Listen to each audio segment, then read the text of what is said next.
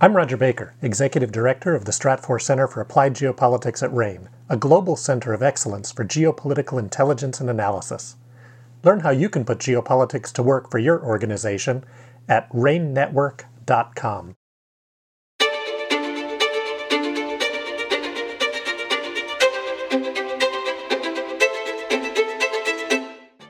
Welcome to RAIN's Essential Geopolitics podcast.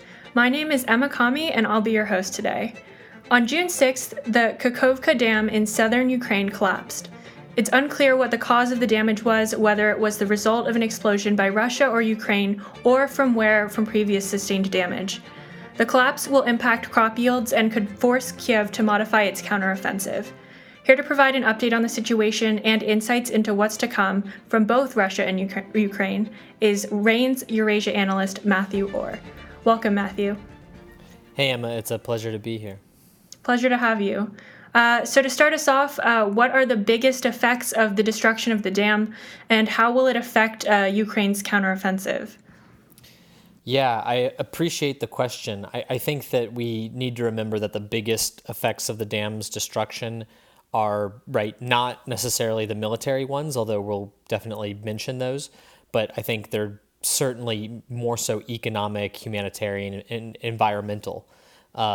Economically, this is going to be very damaging for Ukraine, and mostly because it will very adversely affect agricultural output in southern Ukraine, in the regions that border the reservoir and the southern Dnieper River. There's a lot of reasons for that. The biggest is just that the water from the river is obviously used to irrigate major agricultural lands, and so now with the water level falling, without access to that water, some of this very fertile, very rich, very stably high producing agricultural land will not be able to produce what it was in the past. Moreover, it's going to be economically damaging, of course, because the hydroelectric power plant on the lower Dnieper was destroyed. But even higher up the river, that's going to change how much water they can run through the gates on the other hydroelectric plants on the Dnieper. And then you can add on to that the destruction to sewage systems, of course, fresh drinking water systems along the river. And it's clear that economic damage is going to be very negative for Ukraine in both the short and long term. And then, of course, there's the humanitarian impacts. This whole area of Ukraine, this lower part of Ukraine, is now going to be, because of the damage I just described, much less of an attractive place to live. And so it's going to further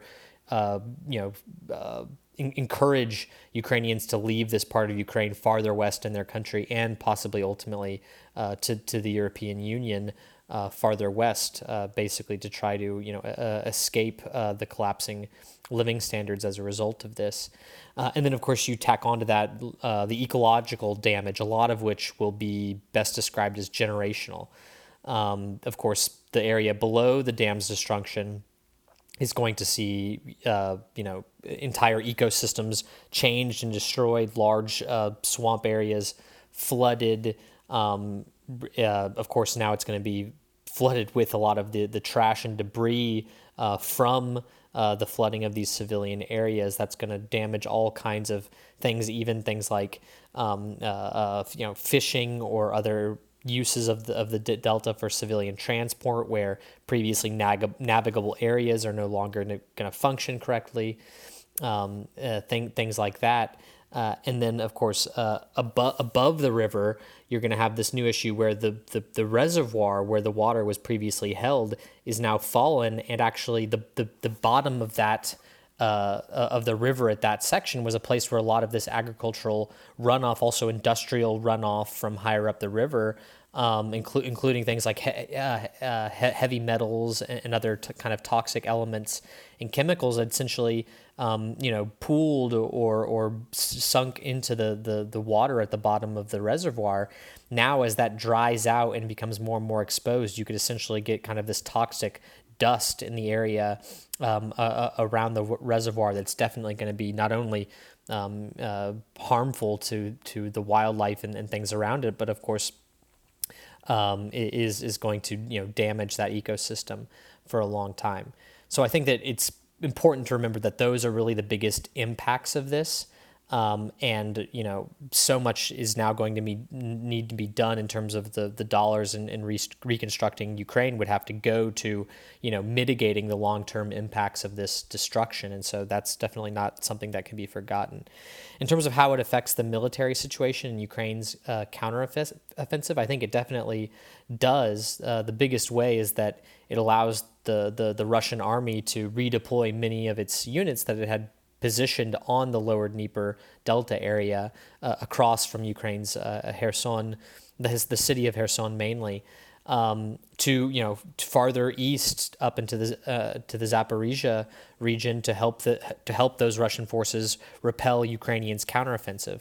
Of course, the Ukrainians can also move some of their own forces from the sector in that direction, but for the Russians, that's going to play a much greater benefit because they had been forced to hold a disproportionate amount of forces there to repel against the possibility of Ukrainian raids, even if it was never a full-scale amphibious invasion, which I and most other analysts never really thought was a serious possibility.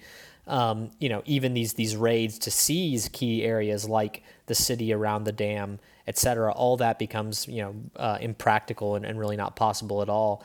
And so it disproportionately militarily benefits Russia being able to reposition forces to that area. And now that we're 2 weeks in, about how is Ukraine's offensive progressing? Yeah, and right, of course, this dam destruction comes as, Ukraine's counteroffensive commenced. I don't think that those two things are a coincidence. I think that it's much, much, much more likely that Russia is the perpetrator of this attack. And a large reason for the attack, in addition to some of the things I mentioned earlier, was kind of the military benefits of it.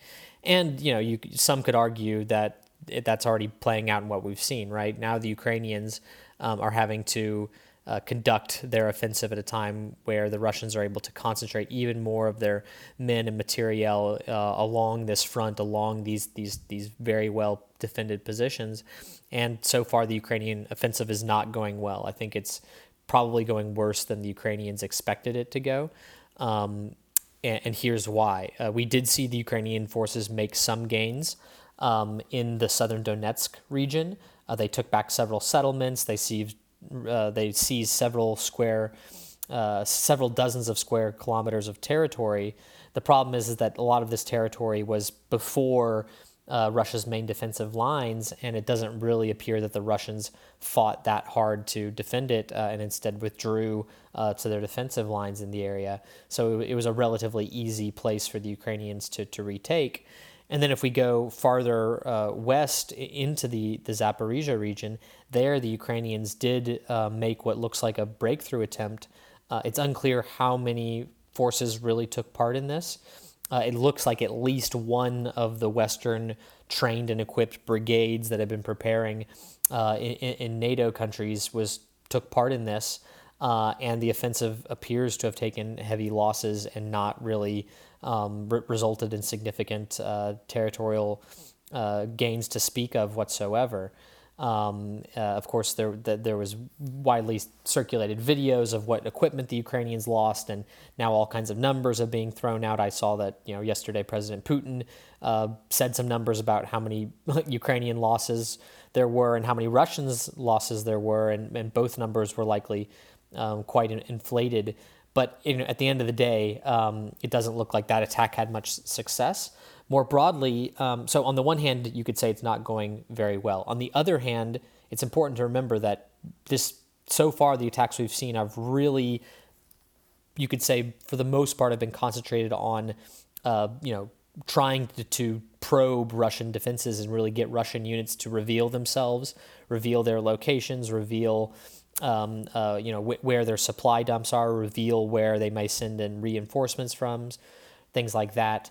And so really this is still a very, very preliminary stage. And the evidence of that is just the fact that such a tiny amount, again, only one, maybe two, probably not three of Ukraine's offensive maneuver units were committed to this, which means that they still have, at least a dozen, if not slightly more than a dozen of those units to commit to the offensive at some point in the future. So right now, it's still not going particularly well, but I think that it's still very, very early, and the Ukrainians still do have some time to turn things around. And what was the significance of Russian President Vladimir Putin's recent meeting with Russian war correspondents and bloggers, and what does it tell us about the trajectory of the war? Yeah, I mean, this is a great question. I mean, this was a really significant event, actually. This was probably Putin's, longest, most substantive, deepest,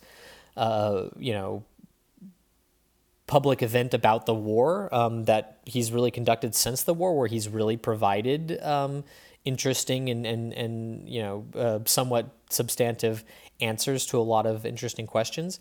For me, the points that really stick out about this were about what he said about future mobilization, and maybe to a lesser extent what he said about red lines. So about mobilization, he really hammered home that he does not want to do another round of mobilization.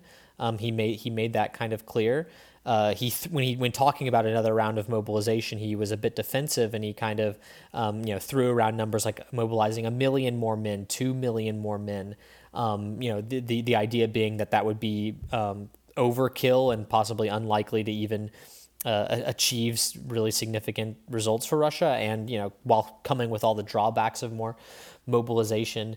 So for me, that was further investment in the strategy, where he's really hoping that the volunteer drive and getting Russians to sign contracts for service is going to provide enough manpower to replace losses and allow Russia to continue holding its gains in Ukraine.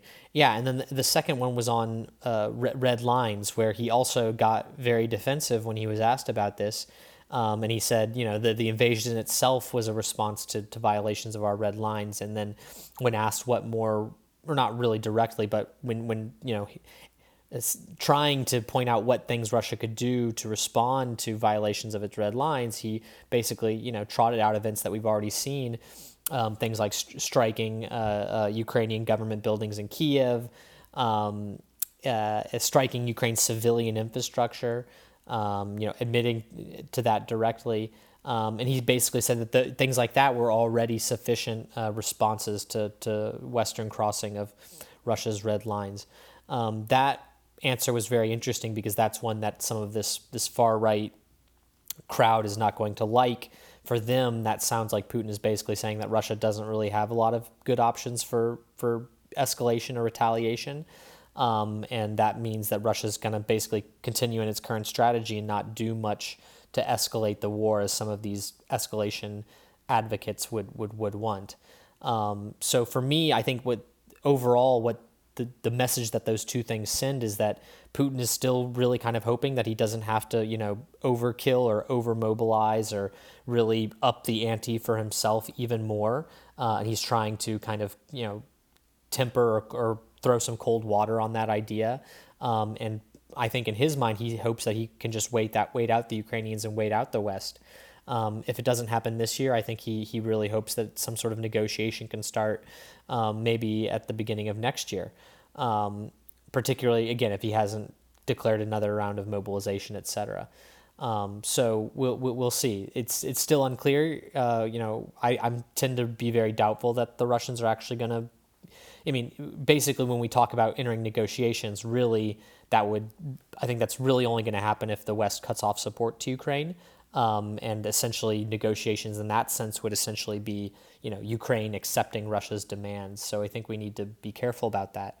But in any case, I think that the meeting showed that Putin is still worried about public opinion in Russia. He's also still looking for outside opinions on how the war is going and what would be popular and what Russia should do, particularly in this environment where he's skeptical of some of the things that his defense minister, Shoigu, and other high-ranking officials have told him. And Putin's kind of demonstrated it in public, where he gives people like Shoigu and Gerasimov the cold shoulder and doesn't even want to look them in the eyes and things like that.